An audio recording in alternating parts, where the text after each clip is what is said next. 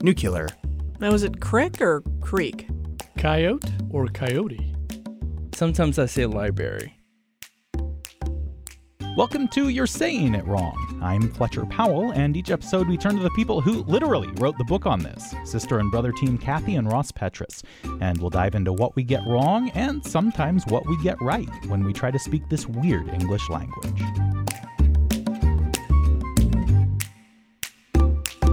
I'm really curious to see what exactly we're talking about today. Kathy and Ross, you gave me a little hint of what we're talking about, and it's a certain letter of the alphabet. And I have an idea of where we might go, but you didn't really tell me much more than that. And so I'm really curious to find out exactly what this is all about. Although I'm thinking, first of all, you might have a little quiz for me. We might, but before we get to the quiz, I will say, in your talking just a few seconds ago, in your speech, you actually did a subset of what we're talking about with the word that we're going to be talking about very soon. Now, if that's not getting mad. Okay, everybody rewind, go back and listen to what I said about 20 times and see if you can guess what it is that we're going to be talking about, because I have no idea what I said. I've already forgotten myself, which is very sad. And I know the topic. But okay, we're going to start, however. We are going to rewind.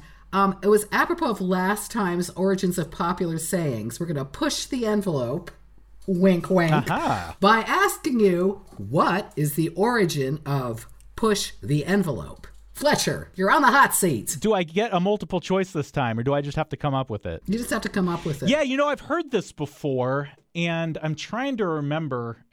There's a lot of junk back there in my brain, and so I'm trying to dig around and see if I can come up with. Can I give you a hint? I can. You can give me a hint. Yeah. Oh, may I? I should say not can. I can. Yes. But may I? Please do. Okay. Yeah. One hint. We chose this partly because you're a film buff, and the popularization and, in fact, how it came into the mainstream comes basically from a film and a previous book by a famous author. Now, the film had a star that I think is going to give it away. Should I give that part away or not? No, Russ, you're really giving it to him on a platter, for heaven's sake. Does Fletcher have an idea now or not? Well, no. I mean, basically, all you've told me is that there's a movie. So okay, I liked the movie. It was a bomb, but I liked the book. I liked the book. I liked the movie too, but Sam Shepard was in the movie. But it was a bomb, this movie. Apparently so, because I really got mad because I really thought it was a great film. Well, the book was a bestseller. Yeah, it was. Apparently it was but apparently the film did not do as well as the book. But that's neither here nor there.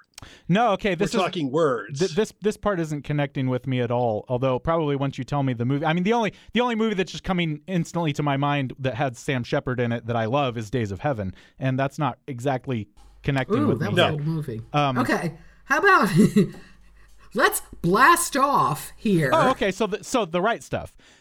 Pushing the envelope, though, it's got something to do with space. That doesn't make any sense either. What I'm imagining when you say push the envelope is somebody has put some money into an envelope and they're pushing it across the table towards someone else.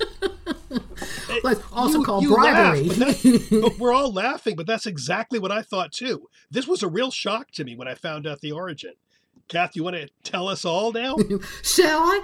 It started out in the field of mathematics. In the right stuff, they kept talking about pushing the outside of the envelope. Yes. But the term comes from math, and it's talking about, which I would not know because I'm not a math person, the mathematical envelope, which is, quote, the locus of the ultimate intersections of consecutive curves. That means nothing to me. I'll be honest with you. It means nothing to me at all. I am disappointed in myself that I didn't remember that from the right stuff. But the thing that I did remember somewhere in my head was that phrase, push the outside of the envelope, because that's the original phrase, right? Precisely. Okay. The basic idea, though, is really you basically have, in effect, you have a space or an envelope where your plane or rocket can operate. various factors. It's safe to fly here with this speed, with this engine power. In effect, there's like a mathematical boundary of how fast or how maneuverable you can be. Mm-hmm. And pushing the envelope is basically going beyond those boundaries. Right. Yeah, you're testing the limits. The thing that got me, though, is the whole concept of the flight envelope. I want to start using the term flight envelopes. It sounds very cool for some reason. It does. It was used in World War II, which I would have thought it sounds so modern, but it was started in World War II. You talking about the flight envelope. But it got much. Apparently, it really pushing the envelope was bigger with test pilots, and then in the 70s was when you started seeing it in print, and then you had Wolf pick it up for his book, and there it entered regular line. I think it's more of a business term, though, isn't it? Don't you usually use pushing the envelope more business, like jargonish? Yeah, they're really pushing the envelope on that last campaign or something. Yeah, I think so. Yeah, maybe. I mean, I hear it in conversation, I think. To me, the weirdest thing was I actually thought what Fletcher did. I still visualize an envelope, and I picture a bank teller pushing an envelope to me. I have no idea why that goes with the actual meaning of the phrase, but that's what I think. I thought it is tearing an envelope more, pushing it open, which is closer to it. But I did not. Yeah, I did not think of it as the mathematical envelope at all, which I never knew existed, and I will promptly forget about now. So it's fine. Okay, moving on, Fletcher. Now we're not quite there yet with what you had said earlier that gives us the letter in question, but we're going to start with another letter in question. We got an email from Lindsay in Boston asking, is it wrong to pronounce the T in often? Or is it just a regional thing and it's okay? And we're going to ask you the question. Let's see you answer, Lindsay, and then we'll discuss it. I mean, wrong. I guess probably not wrong. I think it is supposed, in quotation marks, supposed to be pronounced without the T. And I think putting the T in there is one of those things like changing neither to neither that people did a long time ago when they were wanting to seem more literate or seem like they were literate, but it was actually a bit of overcorrection, and they were saying it in a way that it wasn't supposed to be said. But I mean, people say often all the time. I don't think it's exactly quote unquote wrong at this point. You summed it up perfectly, actually. Both are technically correct. Both often and often. You're right. It's not wrong. It's become now some say it's non-standard. And it did begin, Merriam-Webster actually said in the past that often with a T was more common in, quote, educated speech, which is interesting because, as you said, it's sort of an overcorrection. Overcorrection. I corrected. But it's also interesting because it's called a spelling pronunciation. The word derives back from another word, oft. And then the en was added in I think Middle English or late Middle English. Old English has oft, which is again and again. Interestingly enough, oft used to be also an adjective. So you had ofter and oftest as well. I like oftest. I do too. But then it became the en added, and then there's a thing that happens in English is the T begins to soften. We have that with hasten. Not with listen, because listen comes from actually listening. Fasten. Fasten, exactly. The T drops off. But this is where we get sort of confusing, because Kathy just mentioned... Kathy, maybe you could go... I keep getting confused, because at one point it was... Queen Elizabeth I did not pronounce the T in it. Right. So she's like the ultimate, head of the country, and she didn't pronounce the T. So what's going on here? Maybe Kath could tell us. Okay, they say that Queen Elizabeth did not pronounce the T. And we're talking about Elizabeth Uno, to make it Spanish. Very classy. So we're checking, Queen Elizabeth did not, but they have lists that were made in the 17th century that show that the pronunciation without the T was avoided. So she was not pronouncing the T, but most people seem to have, prior to that, pronounced the T. Then, after this happened, the upper class, if you will, decided to go, if Liz likes it, so do we. Yep. So then they started following the no T pronunciation.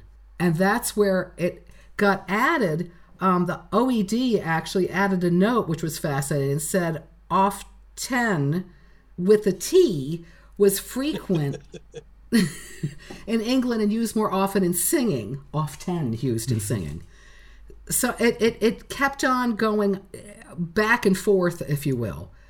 And then more recently, they found that the T is not pronounced more often than not. I mean, 27%, I think it is, of British pronounce the T, and only 22% of Americans pronounce the T. Mm-hmm. So somehow along the line, even though the T was kept going in and out and in and out, it's pretty much out now. Which now leads us to the second part of our little discussion. What's going on with these T's? Now, there's a technical term in English called medial cluster reduction. And that's when, isn't that fun? But what is happening is in English, and it's beginning to increase, T's are being dropped willy-nilly. And actually, one of the T's in the center is called T glottalization. Mm-hmm. There's also what's called a post-nasal T deletion. Instead of saying winter, you go winner. And there's what's called flapping, which I also love. So flapping, pretty, I love. Pretty. You say pretty you tap your tongue up. But we're going to go to the other form, which is T glottalization. Kathy?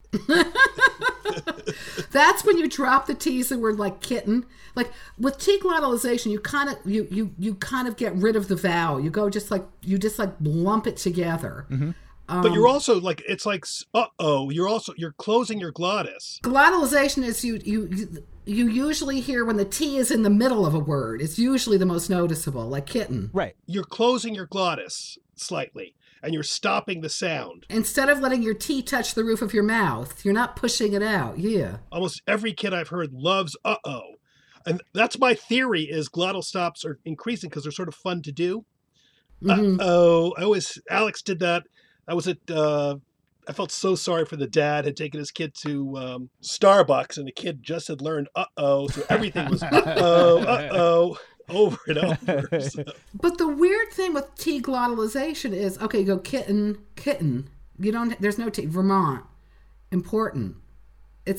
If you do it after a certain while, it's very pleasurable to do. You're right, Ross, with the uh-oh, even in things like kitten, when you get into the groove, if you will. Interestingly enough, Fletcher did it earlier with what's called the end glottalization or pre-T glottalization. You had but, and I don't remember what you said now. We have to play it back. But you had but, and then you had another word following but. I could easily say, I would say something like, but what we do, rather than saying but, I would say, It's almost B-U-H, actually. Right. Yeah, and that was like, interestingly enough, it's not a complete glottalization. There was a study done where they had MRIs looking at people's glottises as they were speaking like that. And the kind of forms a little bit over the U sound slightly. So it's not a complete pure glottalization, but a pre-T glottalization it's called, or something like that. And I think that's really interesting because that's becoming very common in English now, in American English. Okay, you've got two segments of T glottalization. Because you have the British kinds that has been written about a lot, and now you've got it increasing in the American English. And they're saying a lot of it is happening with younger people. And I'm wondering, and Ross, you and I are going to have to talk about this in a few minutes, because you've got the whole class thing in Britain with the glottalization, and Prince Harry is involved in this as well. We'll talk about that. But in the United States, it's definitely a youth thing with the glottalization. You're right to a degree, but I looked at a couple of things that we were chatting about, and it is a youth thing. It also seems to be partly a regional thing. It seems more common on the West Coast than on the East Coast, except in the Northeast where Vermont, and apparently they're glottalizing everything every other minute. So we don't really know. And then they're saying young women tend to be the major force in the West. But in Vermont, it appears, I believe in Vermont, more men do T glottalizations than women. So it's really, when they try to study it, it's all over the place. The two things I think I didn't see that at all, that it's more men than women in Vermont. I just thought it was like a regionalism in Vermont. I was reading one study where they had 100 people, and apparently there were more men who were men tended to have more glottalizations than women, which was the author didn't expect In that. Vermont? Oh, wow. I'm surprised. You don't really know. I mean, it's all over the place, and it's been really understudied because people thought, well, the Brits do it, we don't do it in America, and they're wrong. We do. It's pervasive. It's so much so that it's entirely unintentional. Whether we're talking about a difference in generation or whatever, and people aren't doing this consciously. It's absolutely just sort of moved into our speech. You mentioned kitten. Nobody I hear is going around saying kitten on a daily basis. We have a town north of here called Newton, Newton. And when I say Newton on the radio, people will email me and say, haha, you said the T, because people say Newton. That's what it is. It's Newton. And people actually notice it when you throw that letter back into there. Someone from Dayton, Ohio said the same thing. Dayton. We were just looking up something. Dayton, not Dayton anymore. Right. Dayton. I don't know. No, it's very interesting. It's really, but it's really interesting how it's fairly understudied to this time. So I would say like plastics was the coming thing in the 60s film. Glottalization may be the coming thing right now in terms of linguistics. I don't know. It doesn't have the same quotability, though. It does. Go glottal, young man. But, yeah, right. The funny thing, though, to me is I'm going to take us, I'm going to steer us off track for a second, and then we can come back. And I'm thinking of how I speak. And I am a sloppy speaker. I say gonna. I never say going to. I say wanna, coulda. I do. I'm totally. And I guess what I'm saying is, as long as I have no problem with glottalization, and I don't think, I know it was a class issue in England, but I don't see it as a negative necessarily. I know some people get up in arms and say it's sloppy, but I speak like that, so I don't say kitten, but I do say gonna, so I don't. It seems fine. It's like whatever. You don't wait. Say kitten. Kitten. Yeah, you do. Yeah, I don't say kitten. Right. You're right. Actually, on that, I'd like to say two things. First of all, before we go into that, glottalization also, usually glottalization in America is not with the center, like kitten. People more tap, they go kitten or something. No, it's fairly common. I think I disagree with that. I think it's a different. I think so too. I'm reading this, but I say kitten too. I say kitten. You're emphasizing it a little too much. Just say it like you normally would. It's kitten. That has no that is a glottalization. But it's not that really harsh stop like you might hear with the lower class British glottalization that you talk about. It's not as pure. Right? It's not kitten, I think but it's kitten. Or bottle. Bottle is one of my favorites. I think we go back to the pre-vocalization where you're slightly touching the previous vowel, but not completely. Yeah. So it's not not a strong glottal, but I think you're right. Yeah. The other one that's interesting, though, is when there's two words that are much together, compound words. With a T, we do glottalize there pretty much too. Think of the American pastime besides baseball. Say that. Besides baseball, basketball, football. I thought football. Well, either one. Basketball is the same way, right? There's no basketball, though we say more the T. No, I don't football, think so. Basketball. Football. Okay. Basketball. You're not saying the T. No, you're not. Basketball. Here's another one I'm sort of curious about with you all. Okay, we're going to put on the helmet. Say it really quickly. It's like a put. There is a stop with the tip of my tongue though when I say that. Put on the helmet. Put on. Kathy says it. Well, put on. You gotta. You have the. It sort of turns into a D there a little bit. That's flapping. Well, that's called flapping. Yeah. See, I flap more than glottalize, and you can tell anyone that. I feel like I'm doing a Tinder ad. But I do. I definitely flap more. I'm a flapper. I do. I change them to D's more than I do that. Yeah. Put on. You tick the tip of your tongue against the palate. Yeah. You said the glottalization is really understudied, or at least the T's being glottalized. Do we have any idea of specifically when we do it? Of course, it's usually T's in the middle of the words or the terminal T, I think. Yes. But there are plenty of times we don't do that. I was thinking, I as we were coming into this today, I was wondering what in the world could we be talking about with T's, and I happened to read the word detail. That's a word that we say the T very clearly in detail. We don't say de-ale. So under what circumstances do we glottalize those T's in the middle of the word? Do we have any idea, or is that something that is still being worked out? Well, I can bore you all right now and Yeah. give you some of the rules. Yeah. Okay, how to get the T. We're really talking not about necessarily only about glottalization. We're talking about basically the T kind of disappearing. Yeah. Whether by tapping or whatever. We're talking about medial cluster reduction, as we said before.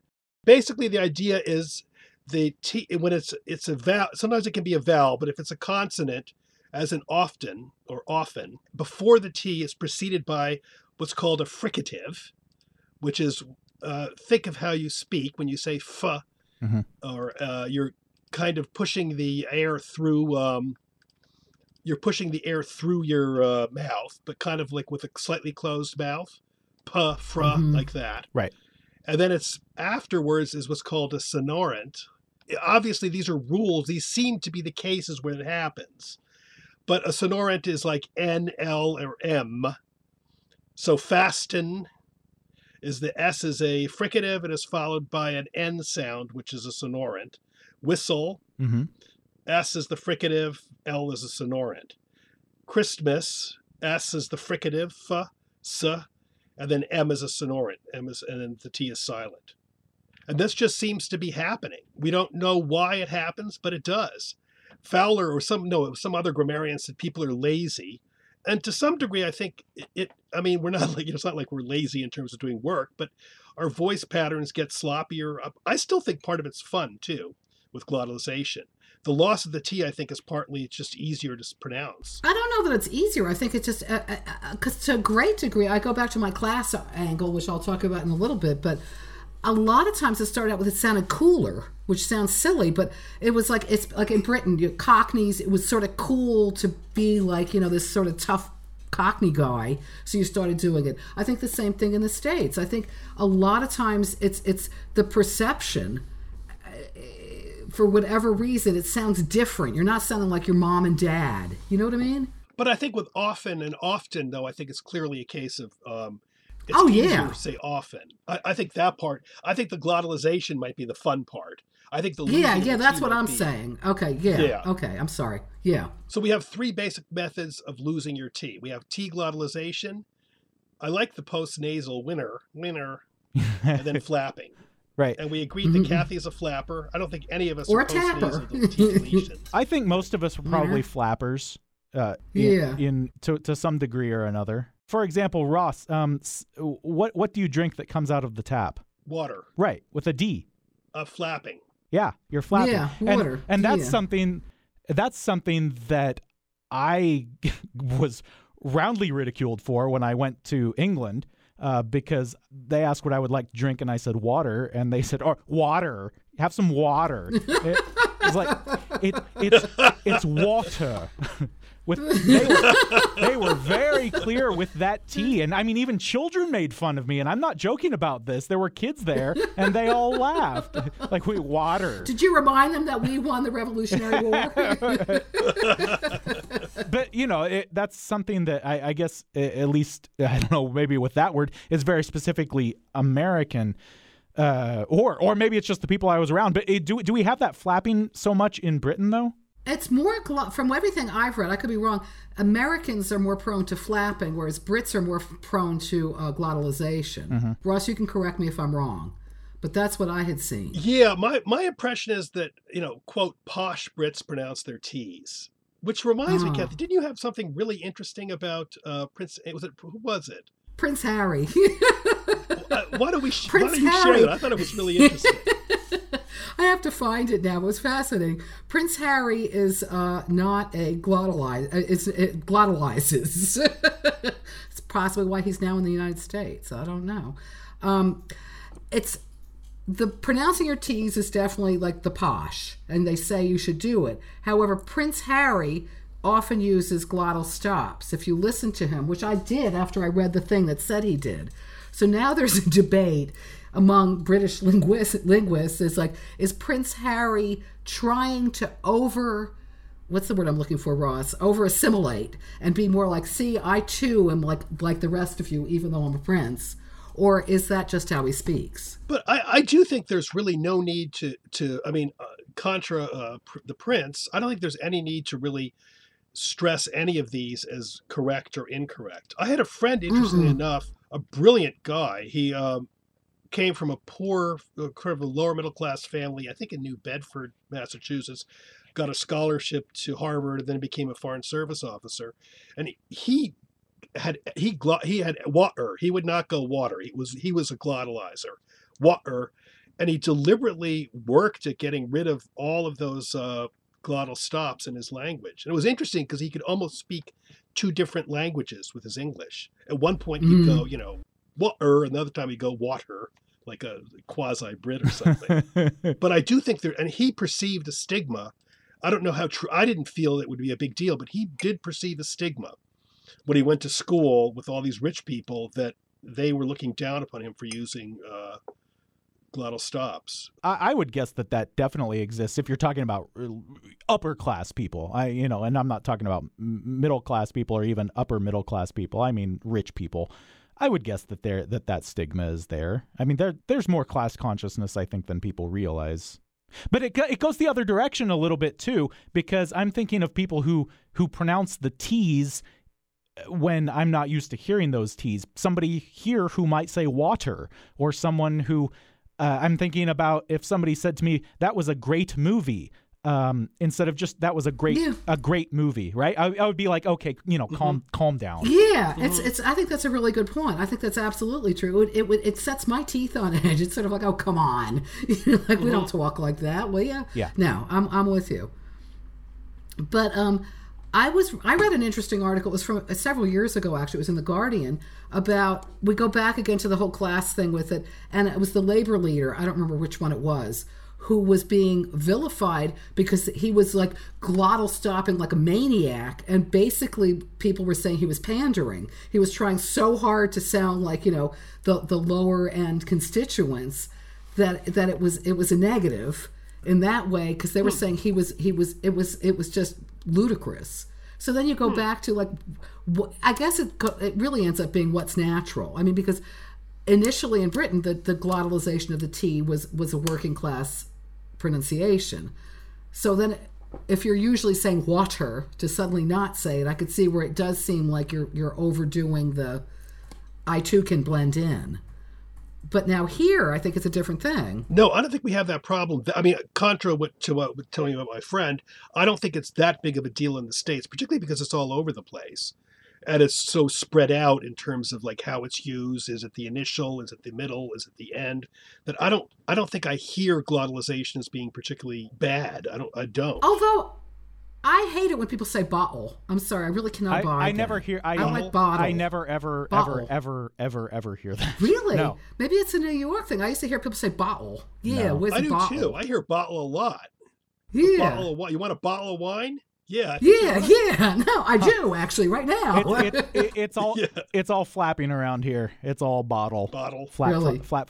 Oh, I forgot to add one thing. You were asking about rules for glottalizing a word. It's usually on the unstressed syllable. So let's all do a little test here, and let's take the word potato and let's glottalize it. Fletcher? Okay, this is not something I would naturally do. I would usually flap the heck out of that word, but in this case, I would glottalize it as potato. Yes, you're right. Yeah. That's the rule. Potato. So we have fricatives, preceding vowels, and stress, and now we know how to glottalize. Yeah, yes, indeed. But Ross, I think by and large what you said is correct in that glottalization is not really a problem, and I think in everyday speech that's definitely true.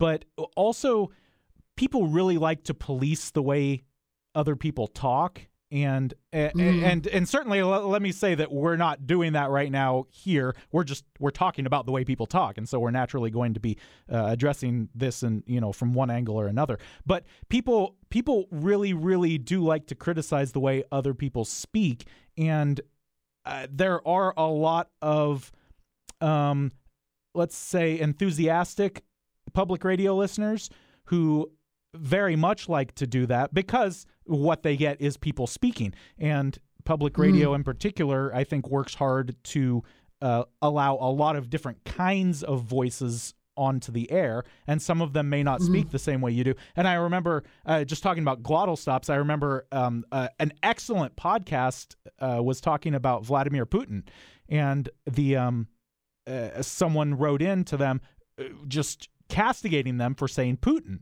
as I just did. They said his name is not Putin, it's Putin. And they were really angry that they were using this glottal stop. That's just so incredibly common to me that I wouldn't even think about writing in about something like that. But it happens, and it happens a lot. That gets into another problem, though, which I think is also problematic, problematic problem of pronouncing foreign leaders' names. Because, I mean, if we're going to really get technical, do we, Sure. we pronounce... I mean, do we pronounce it as they do, or I don't think that's that newscaster in New York years ago. Remember on Channel 11, who would always go Venezuela, Nicaragua, and it was a little much. It was a little frightening. Yeah, and certainly I was just using that as an example of somebody criticizing that glottal stop.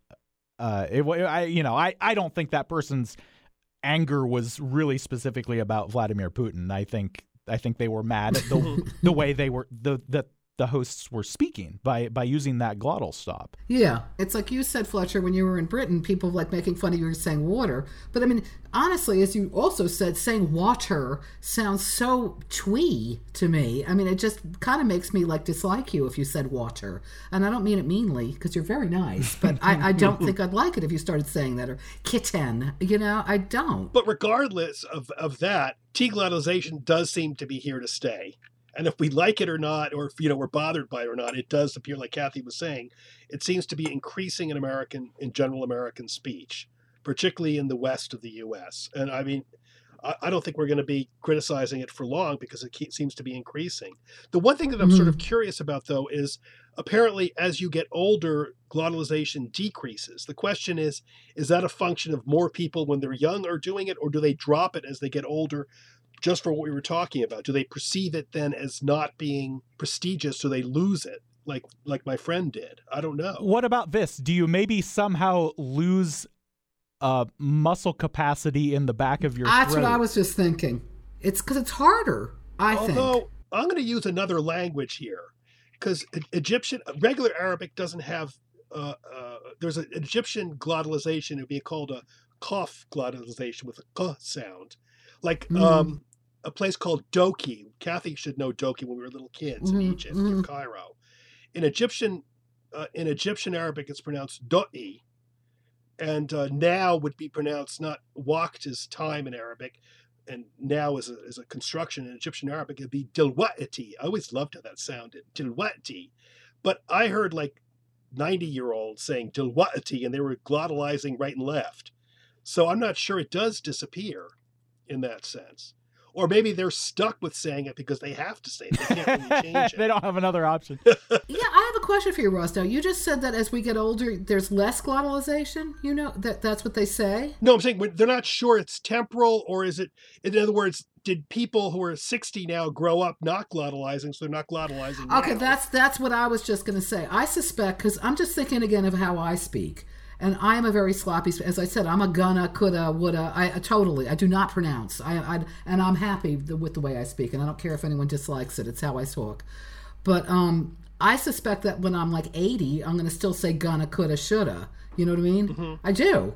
So I suspect it's just perhaps up until now we didn't have as much glottalization, so older people were going pretty Latin, Britain. Button. That's true, but Fletcher was arguing also tapping or flapping is easy. Glottal stops, you guys were arguing, is a little more difficult. I was debating that. I agreed, but now I'm not. Now I don't think so. I guess I don't think one way or the other, but I'm curious about it. I'm curious about that. The use of muscles back there. I mean, all our body breaks down as we get older, and I'm just wondering if that. In maybe a mild way, just gets harder to do. I don't know. I'm just curious. Although thinking about muscles, Ross, do you know about the muscles? Because to me, saying Latin is harder than saying Latin. Latin, yeah. Latin. I think now I'm going to this is completely speculative, and I'm sure he'll yell at me. I'm wondering if partial glottalizations are easy, like Latin. Yeah. Latin. I'm wondering if like button or horton or like a full is hard. Bottle. So maybe that Go goes back to away. bottle. Yeah. Okay. And that leads me to something maybe we should conclude on this too, because I'm wondering if we should talk about it. I'm wondering about, because, vocal fries or creaky voice, you know what that is, don't you guys? Mm-hmm. Yeah, sure. That's involving the glottis, and I can't even do it. But I'm wondering if that apparently doesn't seem to be as common. I mean, obviously it's super common amongst younger people, but I'm wondering, does that disappear because it's harder and harder to like kind of do that with your glottis? I don't know.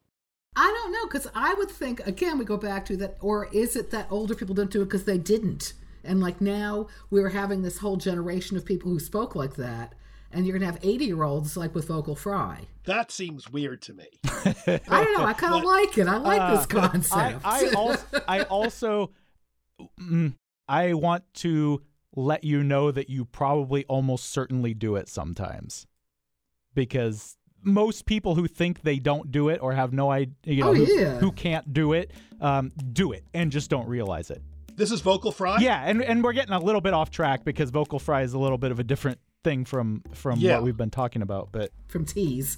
Yeah, it's also getting otherwise. But Fletcher, could you do me a favor? And next time in one of these talks, when you hear either myself or Kathy using vocal fry, can you shout it out? Yeah, absolutely. Yeah.